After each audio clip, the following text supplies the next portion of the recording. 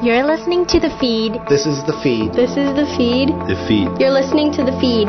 In Markham. In Richmond Hill. You're listening to The Feed in Vaughan. In Stouffville. In Woodbridge. In Unionville.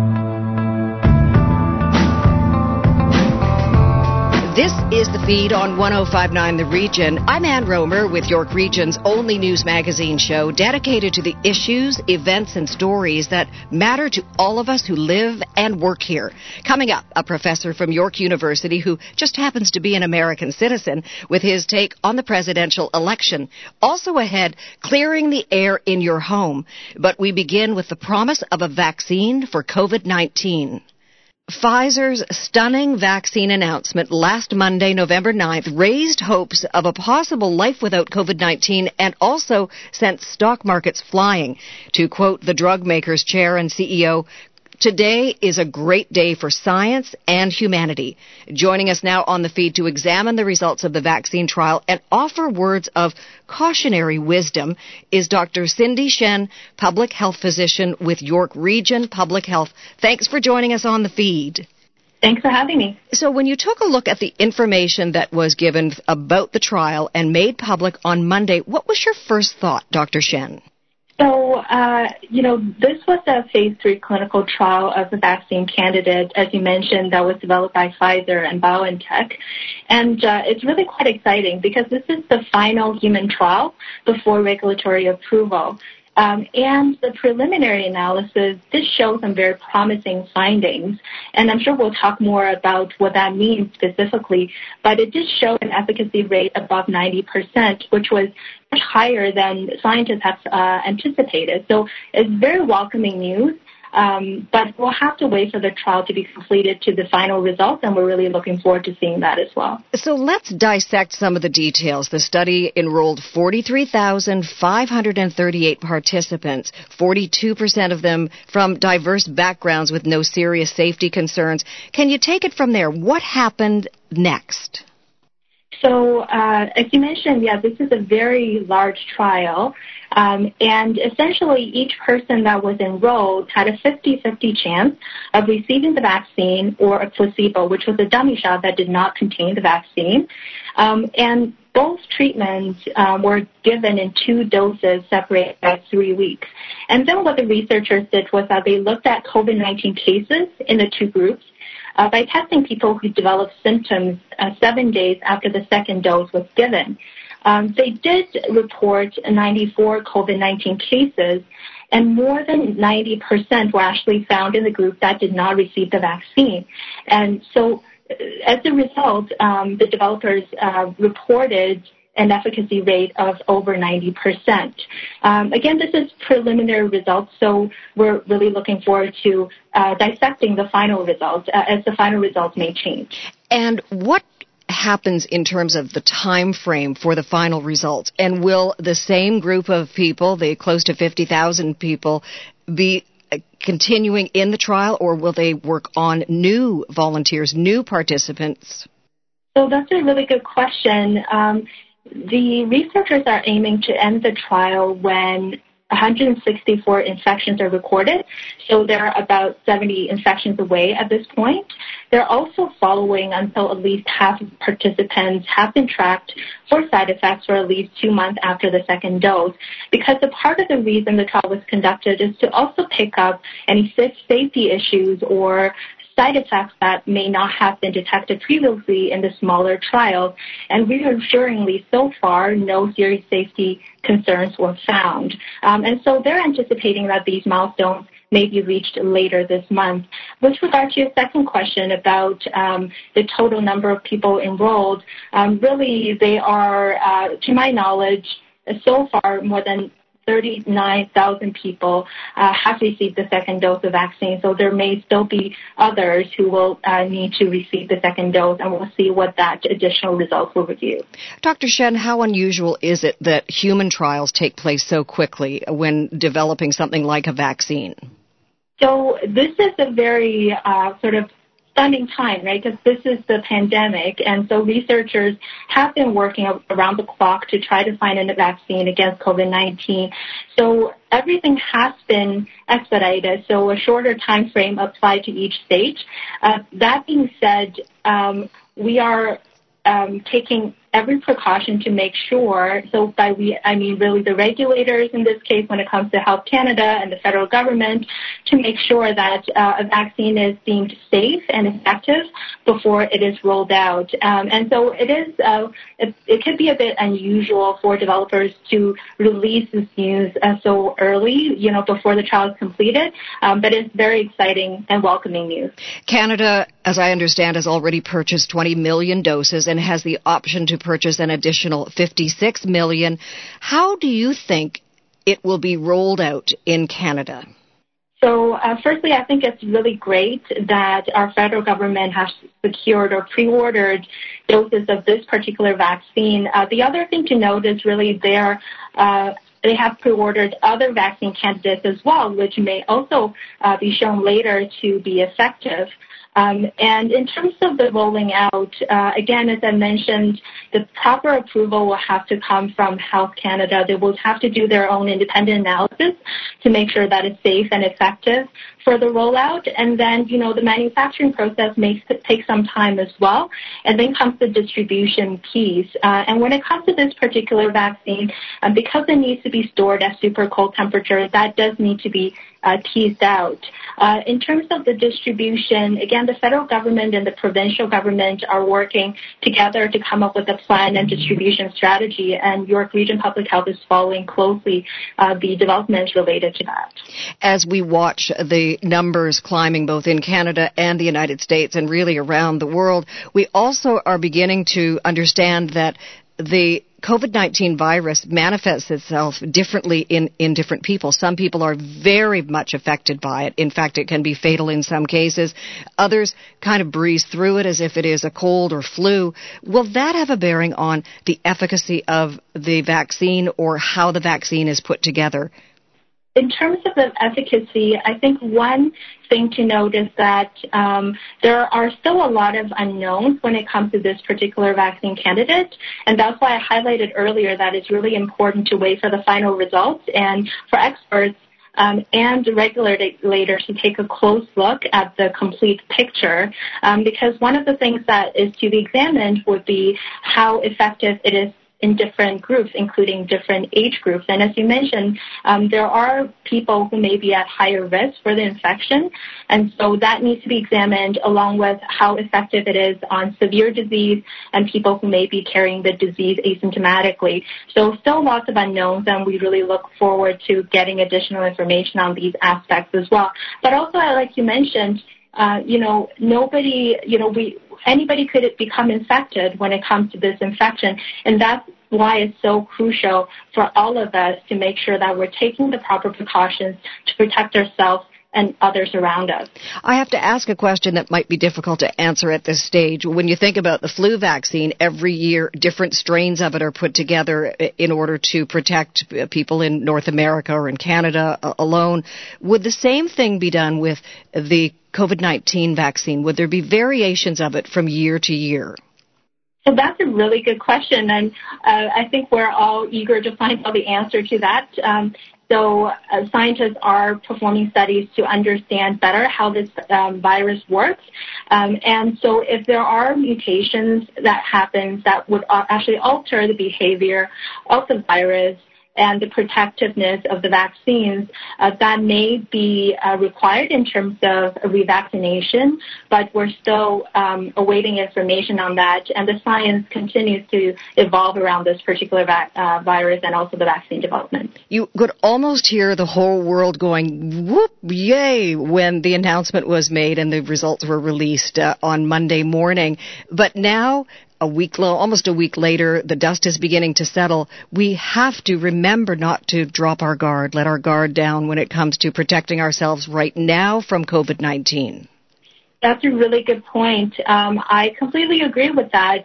Until a safe and effective vaccine is provided widely enough that there is widespread immunity on a population level, it is really important for us to continue being vigilant and to apply the measures to protect ourselves and each other. And so this means that following distancing, physical distancing of at least 2 meters with those you don't live with, avoiding social gathering, wearing a mask when you're in public spaces, and if you're not able to physically distance, wash your hands, practice cough and sneeze etiquette, and staying home and getting tested if people have symptoms, even mild ones, because we know that this virus can be tricky and they can spread even when the disease is mild or people are asymptomatic even. And also downloading the COVID Alert app will be very helpful to keep track and to be informed of exposure to the virus and to notify others if they are exposed.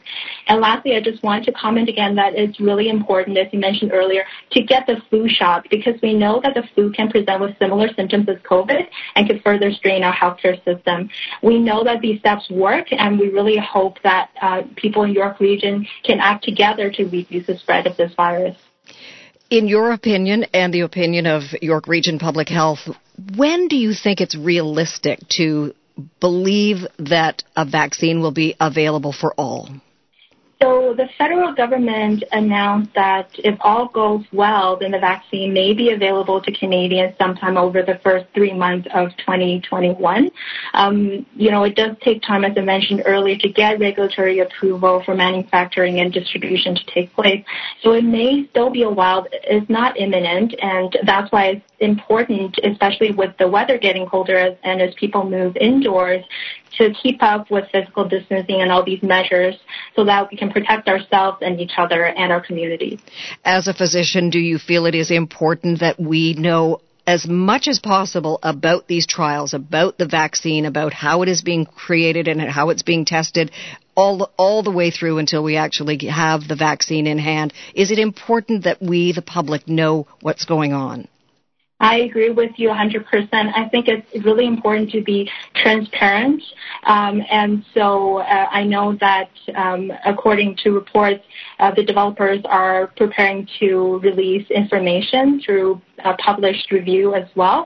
And I'm sure there will be additional news coverage on this. So it's important to be transparent because we need the public to believe in the vaccine in terms of its effectiveness and safety. And also, as I mentioned, precautions are being taken to make sure that they are effective and safe. And so we're really hoping that transparency could be, conveyed here and that everybody can get the vaccine when it's out in the market. And for now, we must stick to the guidelines and also adhere to the safety protocols. If anyone listening right now wants more information from York Region Public Health about how to stay safe, how to prevent the spread of COVID-19, where should they go? So our website is a really good resource, york.ca/COVID-19. So you can find more information on the current situation in York Region, along with ways you can protect yourself, your family, and community. It has a lot of excellent information, and we really hope to direct people to our website for more information. And you have offered excellent information yourself. Thank you, Dr. Cindy Shen, public health physician with York Region Public Health. My pleasure. Thank you, Anne. When we come back, Americans may have a president-elect, but what happens next? That story is coming up. This is The Feed on 105.9 The Region. Do you have a story idea for The Feed? Call us at 416-335-1059 or email info@1059theregion.com. Ann Romer and more of The Feed coming up. This is 105.9 The Region.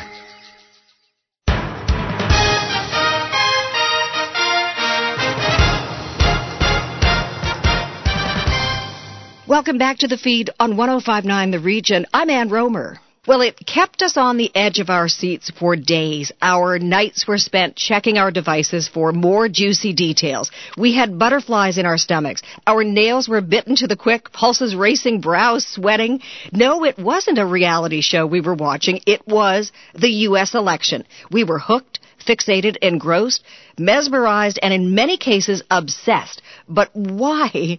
With the answer to that and much more is Stephen Newman, Associate Professor, Department of Politics, Faculty of Liberal Arts and Professional Studies, York University. Welcome to the feed, Stephen. I'm pleased to be here. So I don't know if you went through any of that. I certainly did, and many of my colleagues and many people in Canada and the U.S. So why do you think we were so taken by this U.S. election? Well, I'm still sleep deprived. I mean, I didn't sleep for a week ahead of the election, and I didn't get much sleep after the election. Now, speaking purely for myself, I'm an American citizen. I have lived in Canada for 36 years now, but I was born and bred in the U.S., and I still vote in presidential elections. I think everyone was obsessed with this election because of Donald Trump, because of who the man is, how he has conducted himself in office. Everyone felt they had a stake in this election. Let's talk about Trump before we talk about the winners. Do you think that he has what it takes to concede? No, I don't. I don't think he is psychologically capable of admitting that he lost.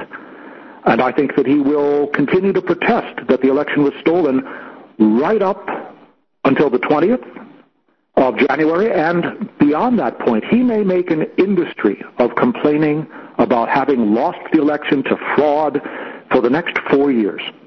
So many things that normally happen after an election, for instance, a meet and greet at the White House between the current president and the president-elect, those things don't seem to be on the calendar at this point.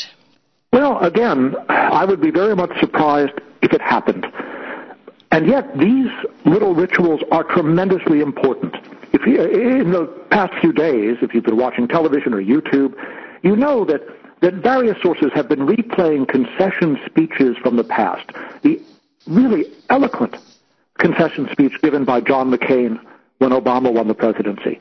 I mean, I had forgotten how marvelous it is. Important because it acknowledges the legitimacy of the transfer of power, which is essential to a democracy. But if that were to take place, that means that the person who is exiting the White House, the person who did not win the election, has to come to grips with the fact that he lost. Well, yes, which can be psychologically difficult. People are in politics. They believe in what they're doing. They have a lot at stake, not only just, in most cases, not just ego, but also their vision of what the country should be like. To lose is to lose the chance to shape the country according to that vision. At the same time, we hope that our politicians will be statesmen. And statesmen have to be concerned about the republic. They have to be concerned about continuing the republic, protecting essential democratic institutions like the electoral process. Let's talk about President-elect Biden and Vice President-elect Harris. What are the expectations, do you think, of the American people when it comes to their newly elected president and VP? Well, that's a very good question. I suppose it depends on which of the American people you're talking about. Biden won, I think, more votes. Biden and Harris won more votes than any presidential ticket in history. What is it, 75 million votes? Or something in that neighborhood, perhaps a little higher. But Trump won 71 million votes. So roughly the country is split almost in half. Right? So the people who voted for Biden and Harris are hoping, I think, that they can deliver on some of what they promised during the campaign. We're talking about a turnaround on the environment. We're talking about the expansion of health care. We're talking about renewing relations with America's allies. But nearly half the electorate apparently preferred the course set by Donald Trump. So they're not going to be happy. One thing that stood out for me as I've been watching just about 24/7 since the election day itself and then the subsequent days and nights after was how Joe Biden took charge of COVID-19 and put together a task force and was very detailed in his efforts to explain to the American people what it is that they were preparing and proposing to do to try to bring those numbers down, to try to tackle COVID-19. What are your thoughts about how he proceeded and in the very early going of the election results? Well, I think it was very smart, and I'm not at all surprised. I think Biden has been preparing for this for months. And I think he also recognizes that it's essential that he move quickly on the pandemic because it's killing people. It's spreading like wildfire. I think the rate of infection in the U.S. is, 3 times the rate of infection here in Canada? It's also devastating the economy. There will be no economic recovery until the pandemic is brought under control. Biden knows that. Trump is in a state of denial regarding the pandemic. And as a result, the United States, which normally the world would look to for leadership in dealing with a crisis of this magnitude, the United States is helpless. So Biden knows his first task has to be addressing the pandemic. So what he did does not surprise me at all. Where in the long list of things that Biden must do is the development and further development of a relationship between Washington and Ottawa? I think the healing has already begun. I read an article in the New York Times this morning to the extent saying that Canadians are delighted by Biden's election. And I think it's the tone. It's the fact that you don't have to worry about a midnight tweet. Historically, the ties between the United States and Canada have been very tight for obvious reasons. The shared border, all of the economic activity that goes back and forth across that border, shared interests in world affairs and national security. But the Trump administration pretty much ignored Canada. Did Trump come to Canada more than once? I don't think so. He came for the meeting of the economic group. A Biden presidency is going to pay attention to Canada. It's going to resume what I think of as the normal relationship between the United States and Canada. And will Biden be involved in tariff wars as Trump was with us? I wouldn't expect so. Now, it is true that the world outlook, the economic world has changed. Past Democratic and Republican administrations were globalist in their outlook. They were in favor of free trade. I think that has changed. It's not just Trump who got behind this economic populism. It's occurring all over now. And Biden, during the campaign, promised that he's going to buy American, privilege American vendors when the government sends out contracts. He is going to build back the economy. He's going to try to address the neglected persons who flock to Trump, those persons in regions of the country which have seen economic collapse, the loss of industry. So all of that suggests to me that he's not going to be the globalist that past Democratic presidents were. He's going to pay more attention to the domestic economy. That will undoubtedly affect the relationship between Canada and the U.S., but I don't think it's going to be anywhere near the level of the tariff wars that Trump waged. Joe Biden has made no secret of the fact that he is pro-environment, very passionate about it. Will this have an adverse effect on Canada's oil patch? Well, the honest answer to that question is I don't know. I don't know enough about oil policy. I have to believe that it will. And I say that only because I think all fossil fuels are going to suffer to the extent that as policy moves in the direction of clean energy, well, it's going to mean fewer purchases of fossil fuels. I mean, the economy is going to have to transition. Everybody recognizes this. Even the oil companies recognize this. The economy has to transition toward cleaner, environmentally safe fuels. Now, it's not going to happen overnight. It's going to take a while. And various measures can be undertaken by governments to cushion the blow to the economy that this transition will bring about. And it's people always say that, well, there are going to be new jobs in the new areas. Well, that's true.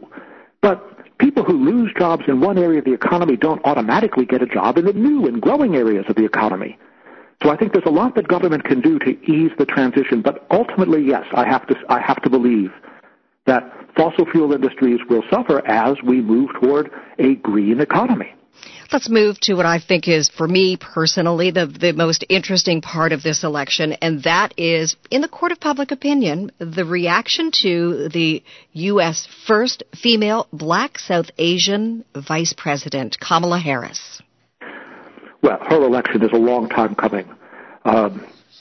It just checks so many boxes. We have the first female vice president, the first black vice president, the first South Asian vice president. I mean, it is just a remarkable achievement so far as I'm concerned. Mind you, I was overjoyed with the election of Barack Obama as the first black president. I thought that his election marked a change, a real turning point in American history. American history has such a legacy of racism. The country is founded as a slave country. It fights this huge civil war to eliminate slavery, but after the Civil War, we get Jim Crow and the Black Codes. We don't really begin to address it substantively until the mid-20th century. I thought we had reached a turning point, and that after Barack Obama's election, it just wouldn't be the same. Racism would be consigned to the margins of American politics and American life. And then we turned around and elected Donald Trump, who has been shouting out to white supremacists, who has normalized racist language.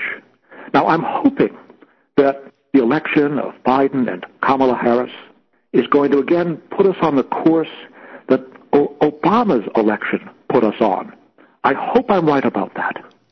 I think many people, I think many people feel that way, that hopefully the best is yet to come with Biden and Harris. Stephen Newman, Associate Professor, Department of Politics, Faculty of Liberal Arts and Professional Studies, York University. Thank you for joining us on The Feed. Oh, thank you for having me. Coming up, how you can be a Santa to a senior. This is The Feed on 105.9 The Region.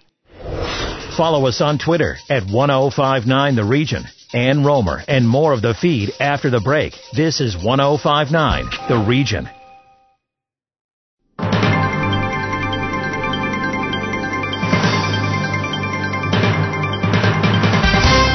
Welcome back to The Feed on 105.9 The Region. I'm Ann Romer. Healthy Home Makeovers. You probably think this is the name of a renovation show on television, but in fact, it is a very smart business concept brought to life by Brian Latanville, the president of Healthy Home Makeovers. Thank you for joining us on The Feed, Brian. Hi, thank you for having me. So exactly what does your company do? Healthy Home Makeovers. What are you all about? Well, we specialize in a couple of areas. The one main area is air and water purification, so everything to do with air and water within your home and workplace. Then we also specialize in organic bedding, infrared saunas, and electromagnetic field protection. So I'm most intrigued by the air purification, and particularly now as we're heading into cold and flu season, but also we're in the middle of a pandemic. How does it work? Yeah, so we have our 5-stage whole home air purification system that we can attach to your ductwork, or we have a portable model, depending if you have an old radiation system in your home, maybe you want to put it in your small business, workplace, something like that. So it works as 5 filters. The first one is a pre-stage filter. The second one is a HEPA filter, which takes out 99.97% of all the allergens in the air and microorganisms, and it has a UV light, which kills and deactivates mold spores, viruses, and bacteria. It has a PCO filter, photocatalytic filter, which helps the UV light, and it also has a carbon filter, which helps with odors. This is attached to your ductwork, and it exchanges the air 2 times per hour up to an average house of 2,000 square feet. So it's not lost on anyone that we are spending more time inside and will continue to as winter starts to move its way into our lives. We're also in the middle of a pandemic. So how important is fresh, clean, safe, pure air to our well-being? Well, and I'm glad you said pure air at the end, because there's a difference between fresh air and pure air. We open our windows and there's pollution and particulates outside that come into our home. So what we want to do is we want to protect our environment in the house and have purified air with a purified air system, an air purifier. So the difference, some of the difference in how important it is, people working at home, children are at home, now homeschooled a lot throughout this pandemic, or doing some at school, some at home. And a lot more people are working from home. And not only that, winter is coming. So it is very important to have purified air within your home, whether that's for allergies, influenzas, other viruses that could be floating around the home, or other things that could come into your environment. And this is going to exchange the air 2 times per hour in that environment or workplace. So very important. How does it handle something like COVID-19? So basically our systems, which we've been selling for many years now, are UVC light. It's a UVC light, and you can look this up online. And UVC lights are what they use in hospitals and medical grade to deactivate viruses and bacteria within rooms and through air. And the way our system works is the difference between our system and a UV light just stuck in your furnace or ductwork is that the particulates flow through our system and go through the 5 different stages. And the UVC light is stage number 3. And when it hits the PCO filter, the particulates land on that, and the UV light kills those particulates or deactivates the viruses. And it lands on there and then gets filtered through the carbon filter. So that's how it works, and that's why it's important for not only COVID, but influenza, other bacteria that might come into the home. It's especially great for people who have autoimmune diseases or cancer patients that cannot get sick again. These are very important parts for your health in your home. There's also UV lights for water, and they work somewhat the same way to kill E. coli and bacteria. So it's all the same kind of technology, and it's been out there for years. It's just people don't necessarily spend the money to put it in their homes, but they're calling us nowadays to get it back in, and we've been very busy with it. Yeah, I can imagine. So walk me through the Healthy Home Assessment. Sure. So for the first part of our business and one of our services is what we call a Healthy Home Assessment. This is an assessment where I'm going to come to your home or workplace, and we test the air quality throughout the home. So we check the basement, we check every bedroom, if you like, we check all the rooms, we check an attic, we check outside, whatever it might be, especially in workplaces as well. So whether you have an apartment, a condo, a workplace, I come in and test the air quality. And my air tester is a particle concentration meter, and we calculate the particles throughout the whole house or workplace.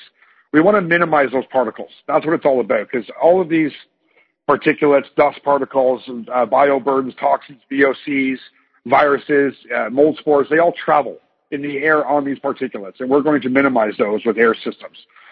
Then we test the water. We test your water for fluoride, chlorine, hard water. We test your electromagnetic fields within the home. We give you a full detailed report, and then we give the recommendations. It's some no-obligation recommendations on what you can do to improve the health of your home. The assessment's $99, and a lot of people love just having the assessment, knowing what's going on in their home. If they end up purchasing anything over $500, again, no obligation, they end up getting the $99 credited back against the purchase, so it becomes a free assessment in the end. Brian, do you have proof that whole home air purification system really works? So here's my proof for you. There are some reports out there that people can look online. With our systems, I have my particle concentration meter, and I'll test your air prior to putting in the system. When we put in the system, within 15 minutes of it being installed in your system, you will see those numbers dropping. So you'll see the evidence for yourself. I have so many people call me and the next day, 2 days later, go, wow, Brian, I can really tell the difference. Like it's clean, it's crisp. I can feel the difference in the air quality.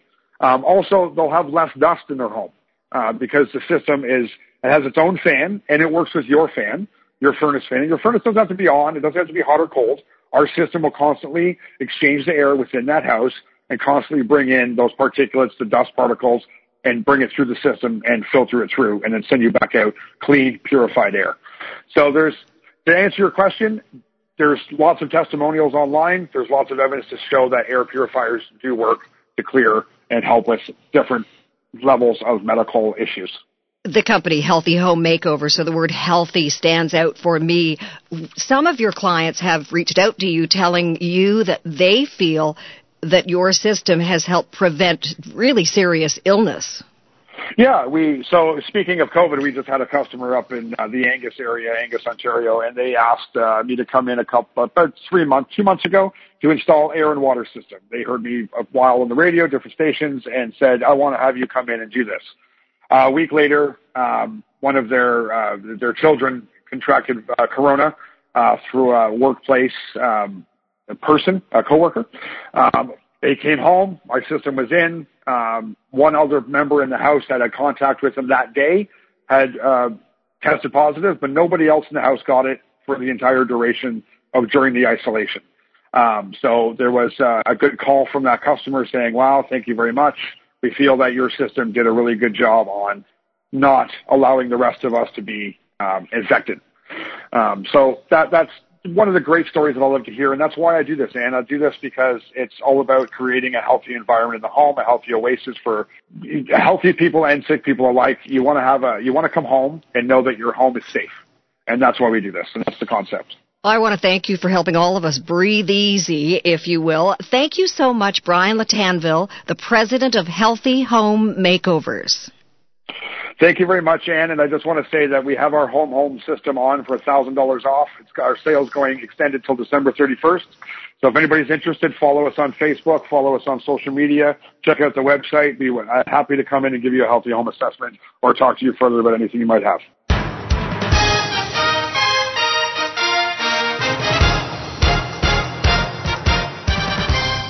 The impact of the pandemic is widespread, but it has been particularly hard on our seniors. With the holidays just around the corner, many feel even more isolated than ever. Afua Ba now with how you can spread some cheer. The holiday season quickly approaching, and so to bring some Christmas cheer in the lives of seniors who have had a particularly hard year this year because of the COVID-19 pandemic, I'm now speaking with David Moatley, GM of Home Instead, and we're going to talk about the Be a Santa to a Senior program. David, thank you so much for joining me today. It's my pleasure. Thanks for calling. Awesome. Anytime. Okay, so first off, for those that may not know, if you can talk to me about Home Instead. So Home Instead is a great company that supplies PSWs and caregivers to seniors in the community, whether that be in their home, at a retirement residence, in a long-term care facility. Essentially, wherever a senior calls their home, we're there to help. So Home Instead is running the Be a Santa to a Senior program. What is that exactly? Around the holiday season, there are a lot of seniors, especially seniors in long-term care facilities, who are experiencing isolation, and this year more than ever, due to COVID-19, our seniors are experiencing more isolation than ever before. So it's essentially where we partner with, whether it be local businesses or volunteers, where we find out what our seniors in those long-term care facilities would like as their wishes, and we somehow find a way to get it to them. So this year we've partnered with Amazon Business to create a contactless gift-giving experience for our volunteers and recipients. Cool idea. How did it start, and how long has this program been running? This program's been around for, I believe, since 2003. The Be a Santa to a Senior program, and approximately 2.1 million gifts have brightened the season for more than 750,000 deserving seniors nationwide. You alluded to it earlier that this year's going to be a little bit different. We know that before there used to be private donations coming in, but this time there's a partnership with Amazon. So if you could expand on that a little bit. Yeah, absolutely. So what we've done is we figured out which seniors in the community, in long-term care facilities specifically, find out what their wishes are, and then what we've done through the Amazon Business collaboration is we create wish lists for them. And then we're able to send those links via Amazon or via email to our community partners, and then they fill the wishes that way, where the gifts are now delivered either to our business or straight to the long-term care facilities. On that note, then, that means that there will not be any sort of donations from the public this particular year because of the pandemic? Yeah, unfortunately not. We're just, like I said, trying to limit and make things a little more contactless for the season. The Be a Santa to a Senior program, when will it start running, and how long will it run for? Well, we're collecting donations right now through the Amazon program, and we'll be delivering gifts right before the holiday season, so right before Christmas. Perfect. Okay. And then you've been a part of this program for some time now. Tell me about your past experiences with this program and basically the reaction that you see from seniors when they're getting these gifts. You know what? It's one thing to describe it, but to actually see the look on seniors' faces when you are able to provide a gift, or even just coming by and saying hello to someone who's been in isolation for a very long time, where they're a little bit limited with the number of visitors that they can see, definitely goes a long way. And like I said, if you're able to fill a little wish, whether it's a sweater or a pair of pajama pants, it definitely brightens their day for sure. Oh, that's beautiful to hear. You said that already, that the seniors have been picked out in long-term care facilities in York Region already? Correct. Right now we've partnered with Norfolk Community Care Center and Sherwood Court Long-Term Care Facility. All right. And so then on that note, where can residents then go for more information? Of course, we know that they can't not buy the gifts in particular. Maybe if they want to do monetary donations, or if they just want to keep the info handy for next year whenever nominations open up again, where can they go for more information? Normally through our website, they're able to find a little more information with regards to the Be a Santa to a Senior program. So if you go to homeinstead.ca, you'll be able to go through the links to see Be a Santa to a Senior. Well, finding a new way to bring smiles to seniors this holiday season with the Be a Santa to a Senior gift program, David Moatley, GM of Home Instead. Thank you so much for your time once again today. Hey, it's my pleasure. Just trying to do our part. Thank you so much. And now we're moving specifically to the town of Georgina, where they are holding their own Be a Santa to a Senior program. So joining me to chat today is Catherine Squires. She is the town of Georgina's recreational programmer for senior program and special events. Catherine, thank you so much for your time today. Well, thanks for having me. It is our pleasure. Okay, so first off, for the listeners that may not know about this program, what is the Be a Santa to a Senior program about? So the Be a Santa to a Senior program is an annual program that we've been doing since 2009. And basically what happens is that the town of Georgina coordinates with two of our local long-term care resident homes, and we gather the residents' wish list for Christmas. And we put the call out to the community. We put the request out to the community. The community then purchases the gifts, and we collect them and deliver them to the long-term care homes, and the staff at those long-term care homes distribute them. Such a great idea. Yeah. How did this idea come about? So actually it was a pilot program that started in 2009, and the purpose was to encourage community involvement in making a real difference to seniors during the holiday season. And the goal was to provide a Christmas gift for each of the long-term care residents at Cedar Vale Lodge in Keswick and River Glen Haven in Sutton. Both of those are in Georgina. So we worked with the staff at both of those homes to figure out how we could help support them during the holiday season. And this is what we're continuing now in 2020. We're keeping it going, and we have 4 different businesses that are also involved, integral part of the whole Be a Santa to a Senior, as they hold our Be a Santa to a Senior boxes that have all of the gift wish lists on them.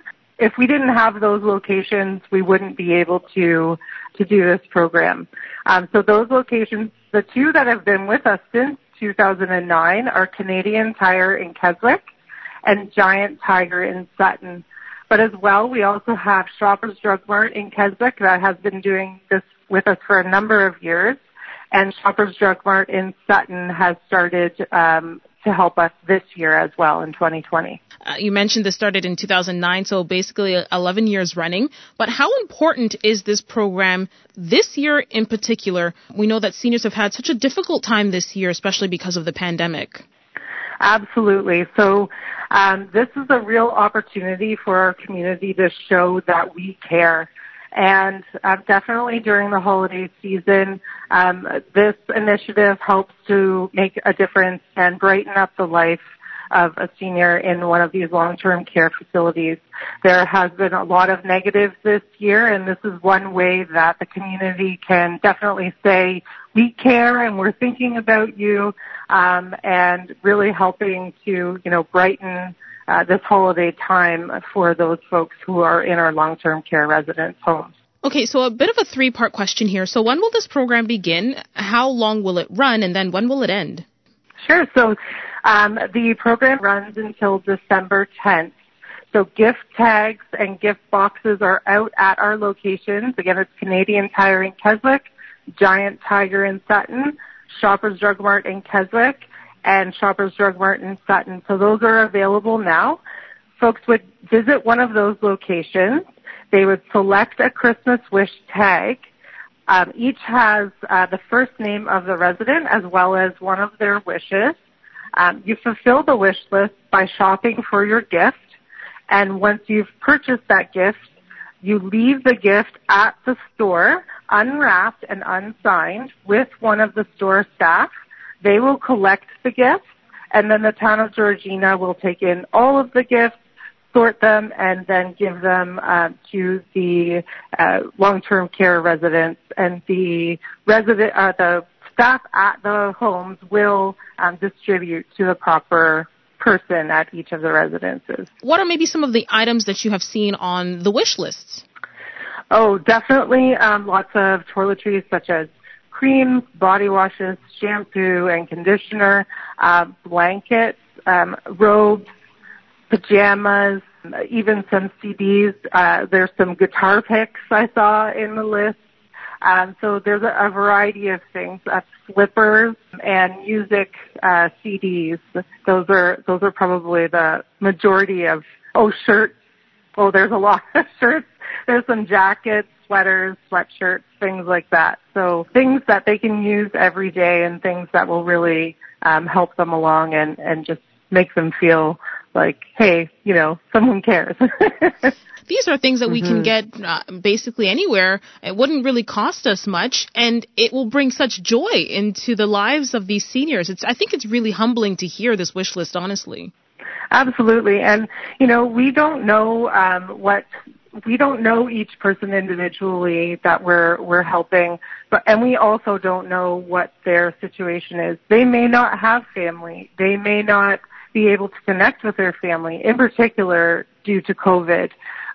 So these things are things that will make their lives better every day moving forward. So it is really important, and they are, they seem like small wishes, but they are very, very important to these residents, and we can't thank the community enough for helping to bring this to those people. And how has your experience been with this program so far? I mean, maybe just hearing the feedback of when these seniors receive these gifts and maybe how they feel when they get them, basically. They are so ecstatic. It is an opportunity for them to open a gift on Christmas morning. So we know that the staff at the long-term care homes, they get to see the reward of their faces and the happiness that these gifts bring to these folks. So they have given so much positive feedback. We have such a long-standing and long-term great relationship with these long-term care homes that have spilled out into other programming that we do with the town of Georgina. We really work together as a community, and it's a great example as to how a community can come together and ensure that all residents feel like they're a part of the community. Absolutely. You said it best. Just a quick question. For this program in particular, will you be accepting monetary donations? Can residents donate gift cards, or it's strictly the items on the wish list that you're looking for right now? So gift cards are always welcome. We do not accept monetary gifts. But gift cards are always welcome, and we do pass them along to, if there happens to be a gift that doesn't come in or something that doesn't suit someone, it's great to be able to have those gift cards to be able to purchase something specific for the folks that are in the long-term care homes. I know there's a couple of people who requested gift cards as well to like local stores where they could pick up their own thing. Some of them are able to get out. And then where can residents go for more information on this great program? So if you go to Georgina, www.georgina.ca, at the lower part of the page is our events calendar link. And the Be a Santa to a Senior information is there. There's the link, and all of the information is there, as well as our poster. And we're asking that anyone that is involved and who wants to participate, that they are feeling well, and that they are not exhibiting any COVID symptoms at this time. And there's a checklist that we ask everyone to go through before participating. So that is also there. I'll also mention that all of the gifts that are coming in need to be submitted by December 10th at the very latest, because there is a quarantine period in which all gifts will be going through before they make their way over to our long-term care homes. Perfect. Okay, thank you for mentioning that. That is actually a great point there. So we hope that the listeners will get out there and shop early so that there's more than enough time for the quarantine process to happen, and these gifts can be in the hands of seniors for this holiday season. All right, chatting about the Be a Santa to a Senior program, Catherine Squires, Town of Georgina's recreational programmer for senior program and special events. Thank you so much for your time today. Thanks so much.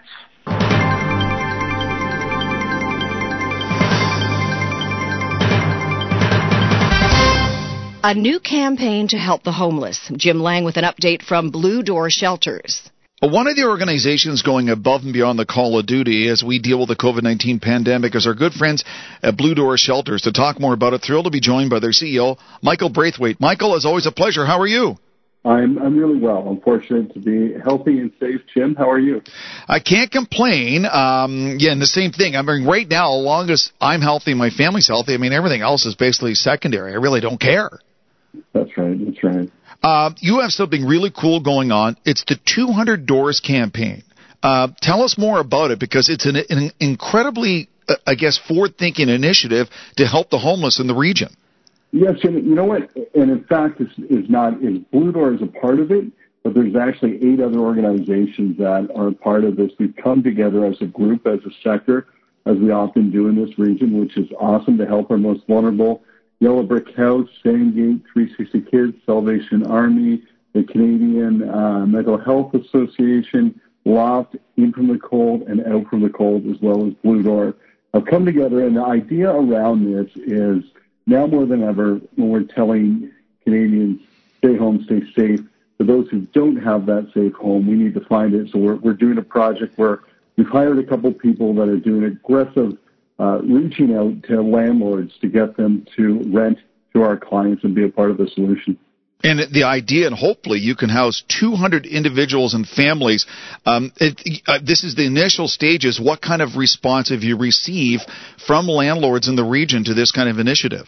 You know what? We've got good response so far. I think we are hoping we started this a while back. We're hoping to house 200 people. I think we'll go way beyond that. We've housed 100 already. Now that's because of those amazing organizations I listed. But landlords across the region have big hearts.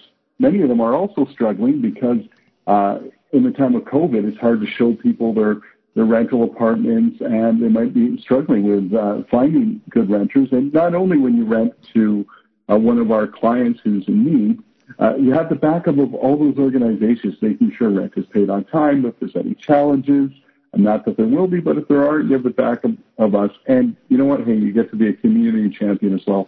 Michael, you talk about the struggles of landlords, and there's a balance that really has to be, dealt with here, where you want to have kindness and compassion and help others, but then at the same time, that landlords can't help people to the point where they're bankrupt. How do they find that balance where they're helping each other but not going into business at the same time? Yeah, and it's so true, right? I mean, at the end of the day, as big as the hearts are of people, it is a business. And so we try and mitigate some of that as well, where we look at, when you're bringing our clients in, if there's any struggles around rent not being paid, we can support with that and get them the pieces they need to make sure that happens.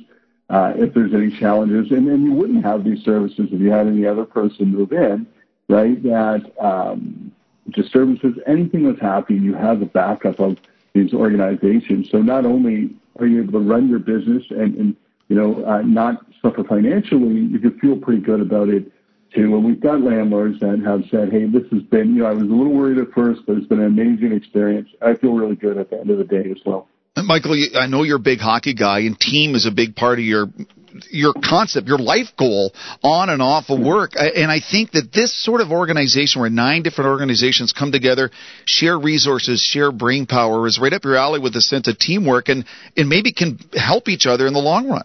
Absolutely. Listen, why are we competing for a landlord might step forward and say, hey, here's what I'm comfortable with. If someone's fleeing violence, that's what I'd like to help. Great. Yellow Brick House, Sandgate is there.